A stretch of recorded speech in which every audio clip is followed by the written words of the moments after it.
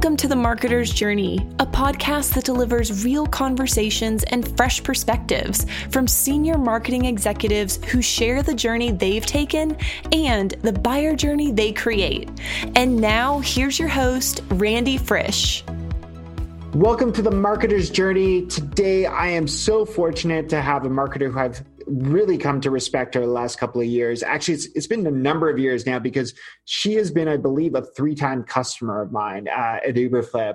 Christina Bottis is currently the CMO of a company called Coyote Logistics. And you'll hear in the podcast, she's talking about true global scale. I mean, 17 different, offices around the world, very massive global company, and some of the challenges and opportunities she's had. But I think what's most interesting to me is not even what she's doing today, but the path that she took to get there. That journey is really intriguing. The part that really caught me when I was just kind of looking back on her resume is almost 9 years spent at Career Builder. But the cool part there is that she continued to move into new roles, new challenges that sometimes, as you'll hear her describe, were not even what she wanted to do next, but where she took the advice and she, of the leaders that she had, and it pushed her, to become more of a broadly capable marketer that I think sets her up to be the amazing CMO that she is today. And, it's not just the roles that she's had, it's her entire mindset around truly taking time to understand a customer. And in the second half, she's able to unpack the importance of knowing your customer and catering to them down to the geographic level. We hit on some tips that she's got, with field marketing teams to really make sure that she can market in region, which I think a lot of marketers will take a lot of value out of. So without further ado, we are going to roll this week's episode where I got to sit down with CMO Christina Bottis. Hey, Christina, thank you so much for taking the time. You have a very busy role as a CMO, so talking about your career and how you got to this point, we really appreciate it, and I'm sure people are going to learn a lot right now. Maybe you could start by just kind of giving us the status today. Like, where are you today? Where are you the CMO? What is Coyote Logistics all about? Yeah, absolutely. Thanks for having me, by the way. I'm excited to be here. So I am the Chief Marketing Officer for Coyote Logistics. We're a global 3PL. So we help people all around the world get their products to their end customers. We like to think of it as driving, business forward. And if you think about how just consumers have changed and how they're buying today, logistics is actually a pretty exciting place and makes everything go round. So being the CMO of such a thriving industry is an adventure that is exciting every single day. That's exciting. And when you use that word global, maybe just for people tuning in so they can understand what you have to deal with on a daily basis, give us some idea of scale of the organization. I mean, whether it's employee count, Yep. number of offices, how big your marketing For sure. specifically, things like that. Mm-hmm. Yeah, so we're a global company with about 17 office locations in North America. We've also got offices in Mexico and Guadalajara, and in Europe across Pan-EU. We have headquarters in the Netherlands. And, being global is really understanding customers at the market level. And that's part of why I love international marketing is it's always fascinating to not only see the nuances of each of those markets, but more importantly, see the universal challenges of the customers. So our marketing team supports the organization globally. So our team is constantly doing research and trying to understand sort of like the global persona and really sort of enrich it to be the best market level marketers we can be. That's awesome. And to oversee that many offices where I'm sure you have different people heading organizations, and being in that CMO role, you have to be able to relate to all areas of marketing. And one of the things that I think is really interesting about your career, at least when I look at it on paper, is your stop at Career Builder. So you were there for about 8 years, I think, from when like just before 2000 through to like 2017. Am I right? Yeah, that sounds generally correct. Feels so long ago. So what's really cool to me there is first off, that was probably a time of crazy growth at Career Builder. I'd love to hear a little bit about that. Mm-hmm. But when I look at all the roles that you took on in that time, everything from product manager, social media, employment brand, project management, moving up from manager to director type of roles, even, finishing off in more overseeing demand gen.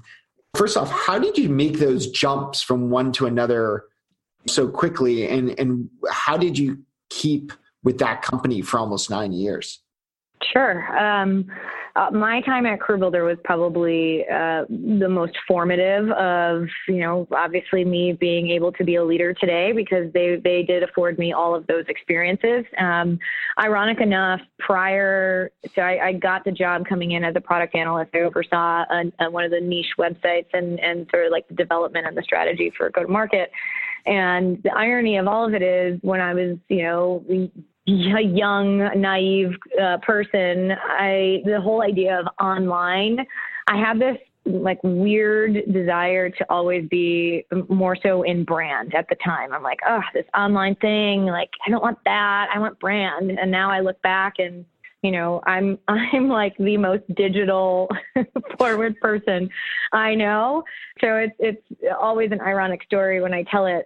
But so when I started at Career Builder, we were very much still just the internet company where we were, posting jobs, and that was our core product, and trying to understand how we can drive more traffic and get in front of more people, because those were job seekers, and then potentially offer that up to our customers as a value add. And as you can imagine, we also saw the Great Recession when, I think I was only there for a year, and for being a job board when there are no jobs, you have to really get creative. And, I look back at the leadership of our CEO, Matt Ferguson, at the time, and really all of the leaders in really doing the right thing to decide to double down on innovation and diversification during what was a very scary time for a lot of people. And, not only from a cultural standpoint, making the employees feel like they were supported and everything was going to be okay,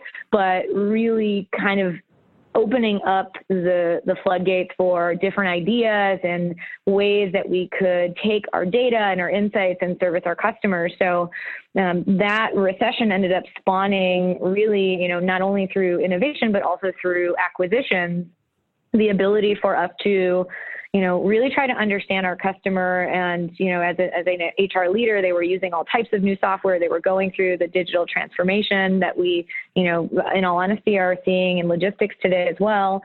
And trying to understand where in that sort of process we could play a bigger role and add more value. And so we ended up spawning, we spun off a brand called Personified. It was more of a consultant arm, and we got to get into, helping people use social media for the first time ever to recruit. And That's it was, cool. a little bit scary. They wanted to have a Facebook presence, but we also wanted to maybe turn off the wall because comments are scary too. And, watching the evolution of that channel and really being able to, at the time, have that experience. Not a lot of people had experience with social media, given it was, such a new channel to everybody.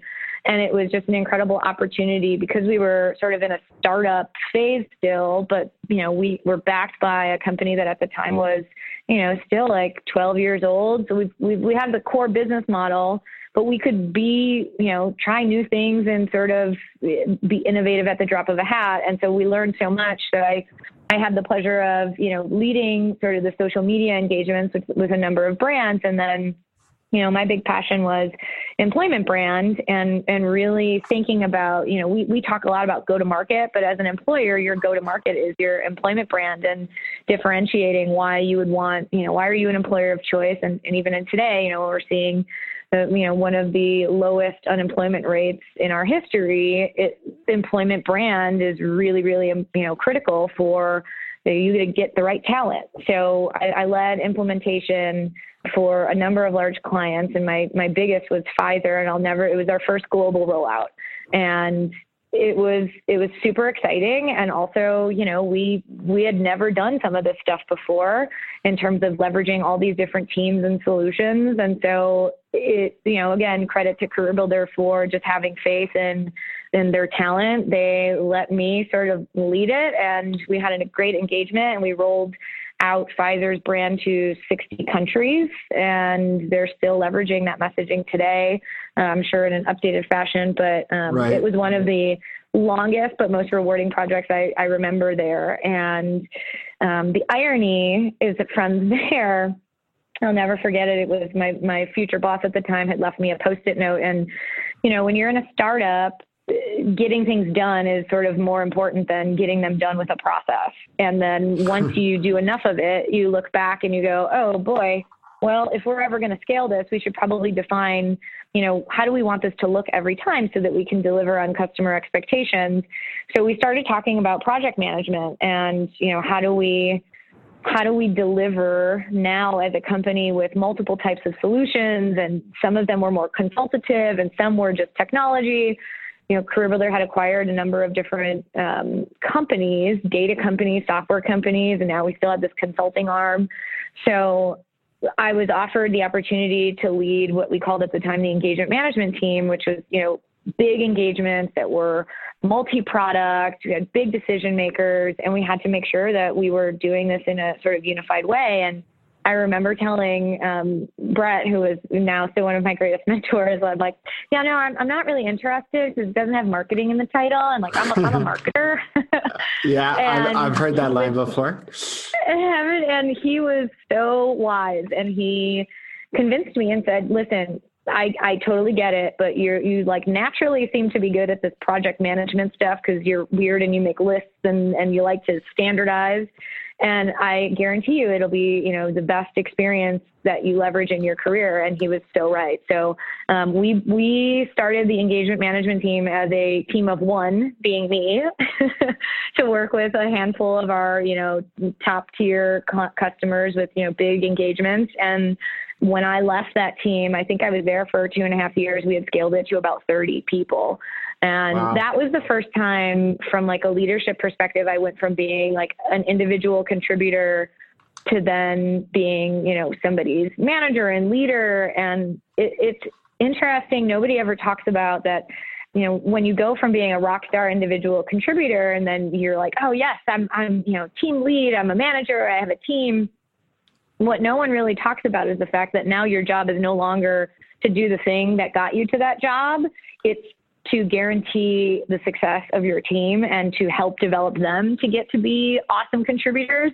And it's a mind shift, right? Like you have to figure out now all of a sudden, the development of these people is sort of in your hands. And I just remember really trying to like learn and dig deep and try to think about what kind of leader I wanted to be, and also try to remind myself that I had to let go and not to do all the tactical things. I think with marketers, it's an interesting thing that I hear often what you're describing right now is this, the term manager, first of all, in marketing can mean something very different than it does in other disciplines in our organization, right? Very often we hear the term manager and we assume that person is managing people. But in marketing, sometimes as you hit on, you could be, and you had multiple manager roles and leadership roles, but you could be leading a discipline, especially on smaller teams. We all marketers want to, drop that specialist role and they want to get to the manager level, but that doesn't necessarily mean that you're managing people. When you have that shift, it is such a critical one to be able to go into and understand that you got to somewhat let go and take on new responsibilities. And it's interesting that it sounds like even though it wasn't marketing you were doing in that moment, traditionally defined, it probably was defining to you being a CMO today. Oh yeah. I mean, I look back, my boss, Brett, taught me how to be a leader. And you're right. Like those years weren't spent on marketing necessarily, but the irony is the way that, I've come to define myself and just my style as being a marketing leader today is the balance between sort of the beautiful creative side of marketing and the art of it, but then also the scientific execution, because sometimes we get a bad rap as marketers for being idea people, but not necessarily being people who deliver.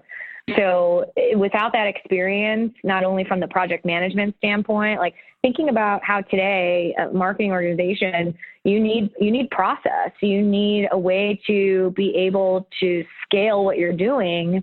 And without that foundational skill set, I don't know how I would really be able to do it as well as I do today.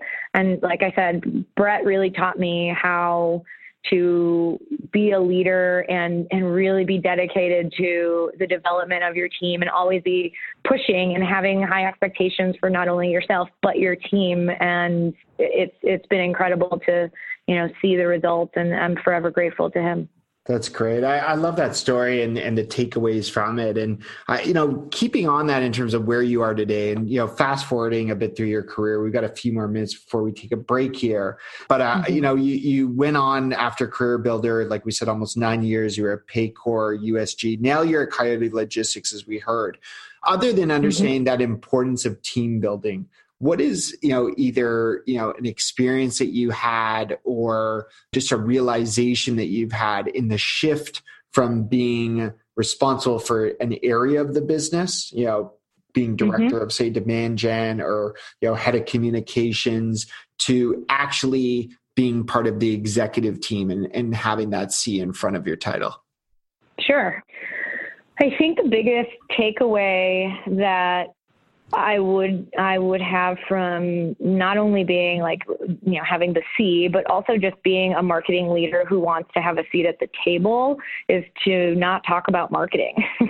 I think about all of the meetings that I have with my colleagues who represent every other part of the business. And we talk about, strategy, and we talk about our customers and how we want to provide more value. And I'm not really talking about MQLs and click-through or any of those metrics that are really important. We have marketing level metrics, but the bigger difference is once you're at a leadership level, you really are a steward of the business, and it's your responsibility to understand that. And, we do a lot of things with our team where, we walk through the P&L. We talk about the finances. It's critically important to me that we as a marketing team are also a team that has business acumen, because we have to bridge that gap between attaching what's really important to the business and how we're marketing. Without that attachment, if you can't speak that language, not only are you not going to get a lot of credibility, but you're probably not going to be supporting the business in the way that it needs to be supported. So I think a really pivotal moment in my career in being able to do that was getting my MBA, which really helps you to flesh out. That's so fun. Yeah. I mean, I think about it. And again, back to Career Builder, we had a ton of opportunity where, we were internally developed to think like business people early on. And, going and getting a secondary degree focused on business again, you're really forced to be familiar with all of these topics because you are responsible for the business, not just your individual sort of piece of it. And I think that's the biggest difference, is you have to be able to think broader and not just in a siloed fashion. Absolutely. That's great advice. And, people on this podcast listening have heard me say before, one of the things to realize when you are at that table, as you put it, is that yes, you are overseeing perhaps in your case, the marketing team, but your other team is the executives, right? Like that is a team of itself. And as you said, understanding the challenges they have, understanding how you rally, to a P&L that's healthy across the entire business requires sacrifice and requires an understanding. So that's great advice. Christina, I want to keep rolling here, but we are going to take a short break before we dig in a little and move from talking about your career journey to the way you orchestrate a buyer journey. We'll be right back here with Christina Bottis on the Marketer's Journey. Want to create high converting experiences for your demand strategies that accelerate pipeline and drive revenue? Look no further than our presenting sponsor, Uberflip. Named a leader in content experience by G2 and a leader in content activation by Forrester, Uberflip will help you accelerate every buyer journey by creating bingeable experiences that will allow your prospects to consume more content faster. Companies like Trimble, Wiley, and Stantec are using Uberflip to power their go-to-market strategies, and we created one just for you. Head to uberflip.com/journey to see how Uberflip can help you leverage the power of personalized content experiences to drive demand. All right, Christina. So we just unpacked your career journey, which has literally just been up to the right and super exciting. And you've learned so much. And I think one of the aspects that you hit on earlier in this project management role was, working with customers and understanding who you're selling to. And I know that's something when you describe the importance of mapping a buyer journey, it has to start with knowing who you're selling to. Yeah, absolutely. I think the understanding of your customer, how they buy, who they are, their habits is literally the most foundational piece to building not only the journey, but the strategy. And to be honest, it's one of the things that is most often sort of skimped over or not done at all, right? It's based on some sort of large assumptions in the worst cases. So we are really, really intentional about getting firsthand insight into our buyer and what's important to them and how they're conducting their search, especially, for us in the logistics community. They are going through, transformation where digital channels are being leveraged more than ever before, but there are still folks that are using things that, maybe aren't as automated, and we have to be able to cater to everybody because they're just as important, regardless of the channel they're using. So I'm curious. I mean, that makes a lot of sense, and you could probably figure that out, before you even started it there. How did you validate that though? And how much of that was on you? I know out of the gate when you joined Coyote Logistics, you were in a VP role. Were you more hands-on then? Do you have a team that you kind of, put and say, you're going to be our tiger team to go understand the customer? Who does this fall on to get to that point?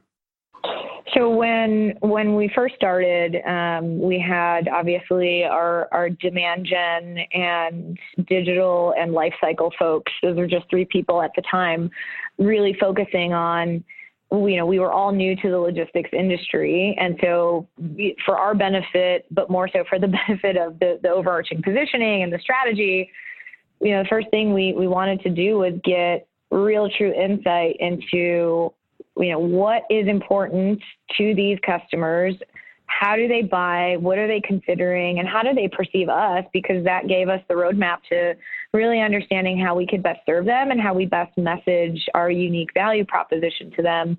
So the first thing that I did was, rally the troops together to do some research. And nothing builds credibility in a new organization or for anybody outside of marketing, right? Especially with sales, when you can come to the table and tell them something about their customer that they didn't know, to help them, to empower their sale. And it won us a lot of street cred. And more importantly, it definitely helped define our strategy and provide value to our customers.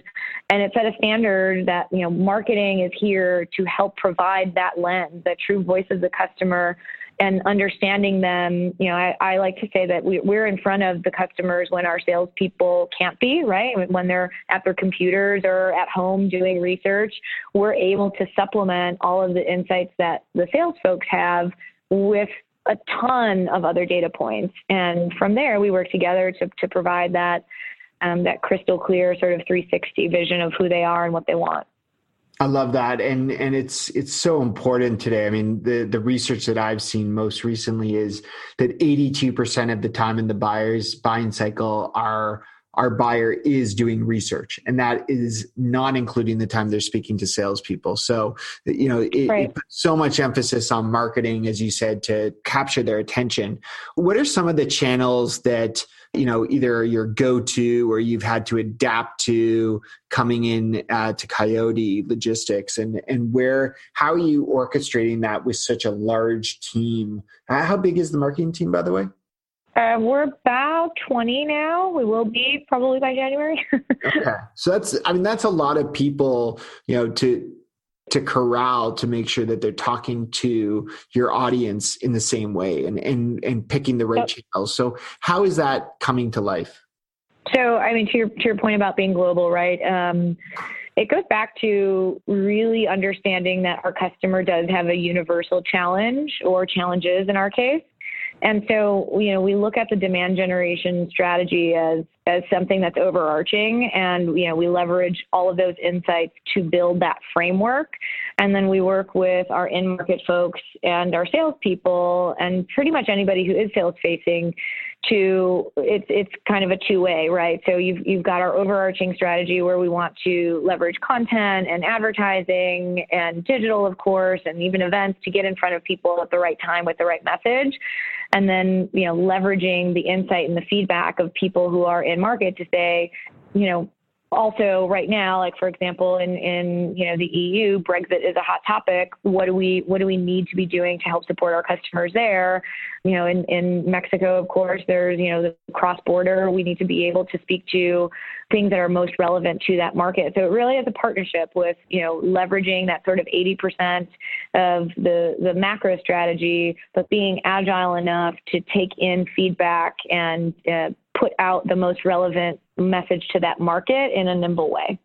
And I'm getting a little into the weeds, but I think people would probably be interested in this. You mentioned earlier having 17 offices, probably more regions than you're trying. How many regions are you actually taking the time from a geographic perspective to market to? And is that one person's role, or is that actually split up, in terms of ownership of different regions with, more generalist roles for each?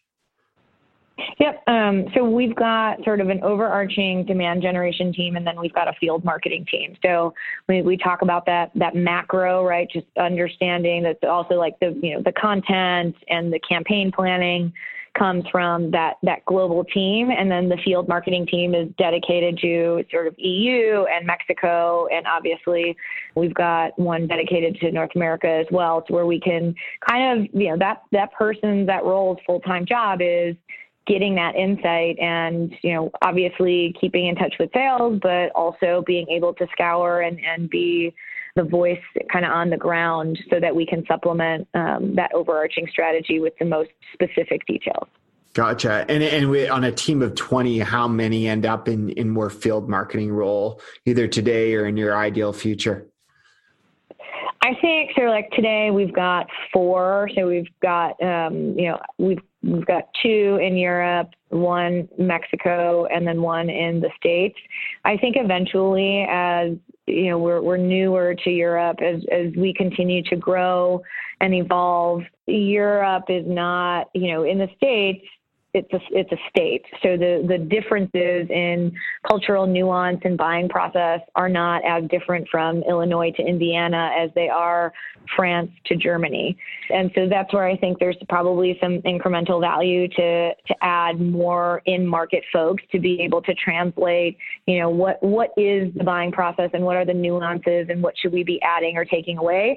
The great thing is, like I said, this industry has such universal challenges of, I have stuff, I need to get it to my end customer that I made a promise to, and I need to get it there fast, cost effectively, and I need to be able to trust you that you're going to do it in a great experience as well, because you're going to talk to my end customer and you essentially represent me, and we take that very seriously. So I think if anything, the European regions have the most nuance that we could probably take more advantage of in the future too. Really interesting. And maybe just one more very in the weeds question here that I'm curious on.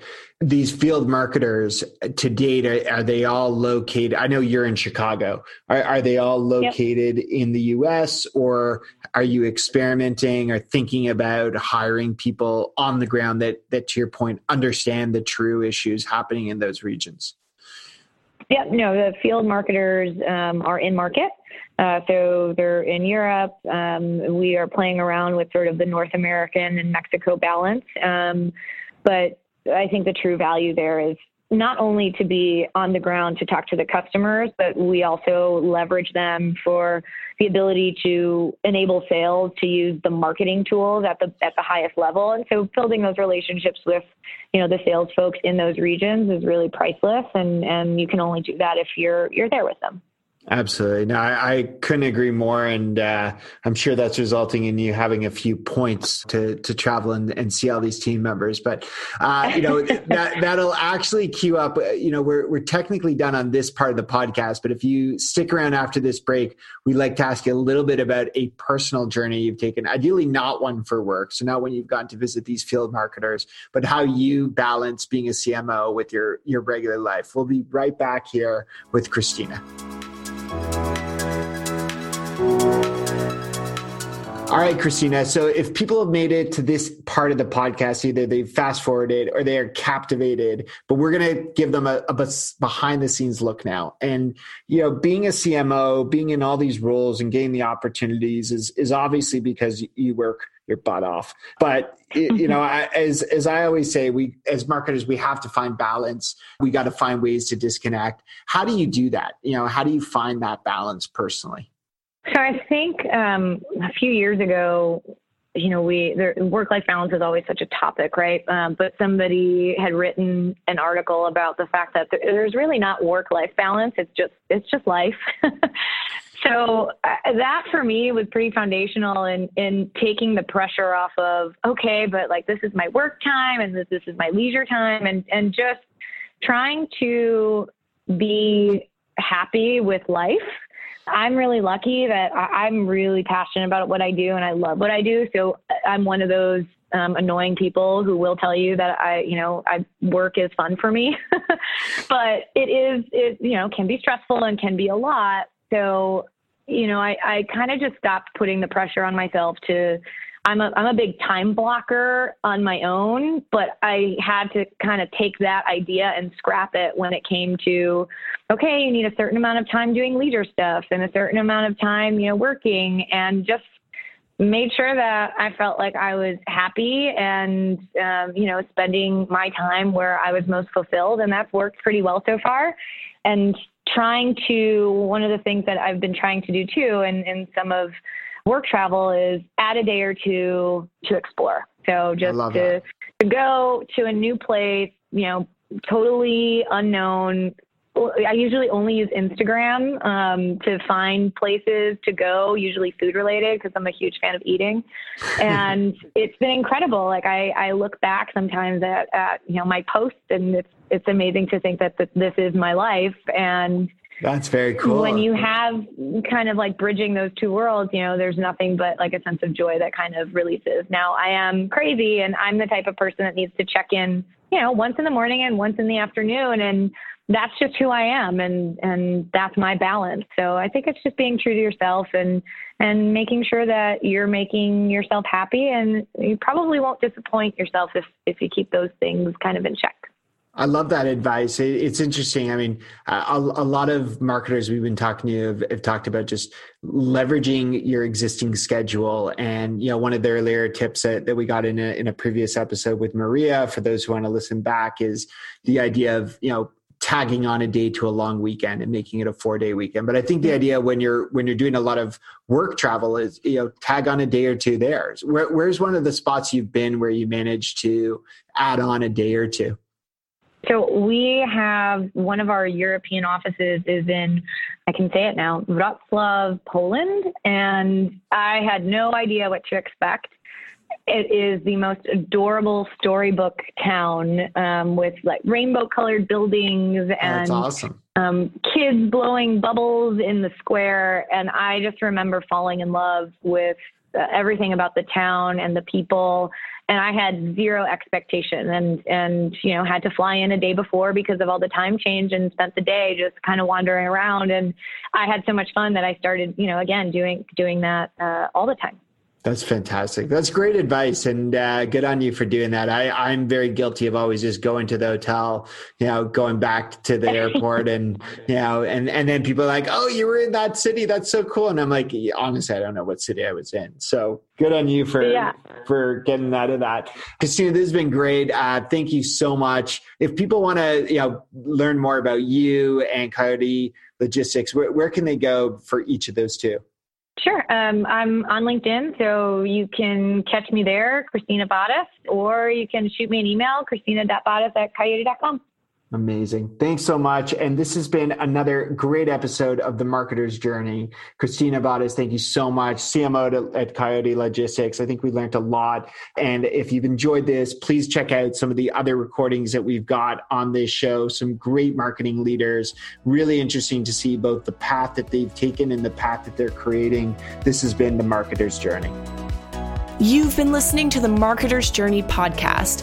Big thanks to our sponsors at Uberflip, who help you fuel demand generation with content for an accelerated buyer journey. To ensure you never miss an episode, subscribe on iTunes, Google Play, Spotify, at uberflip.com/podcast, or anywhere you listen to podcasts.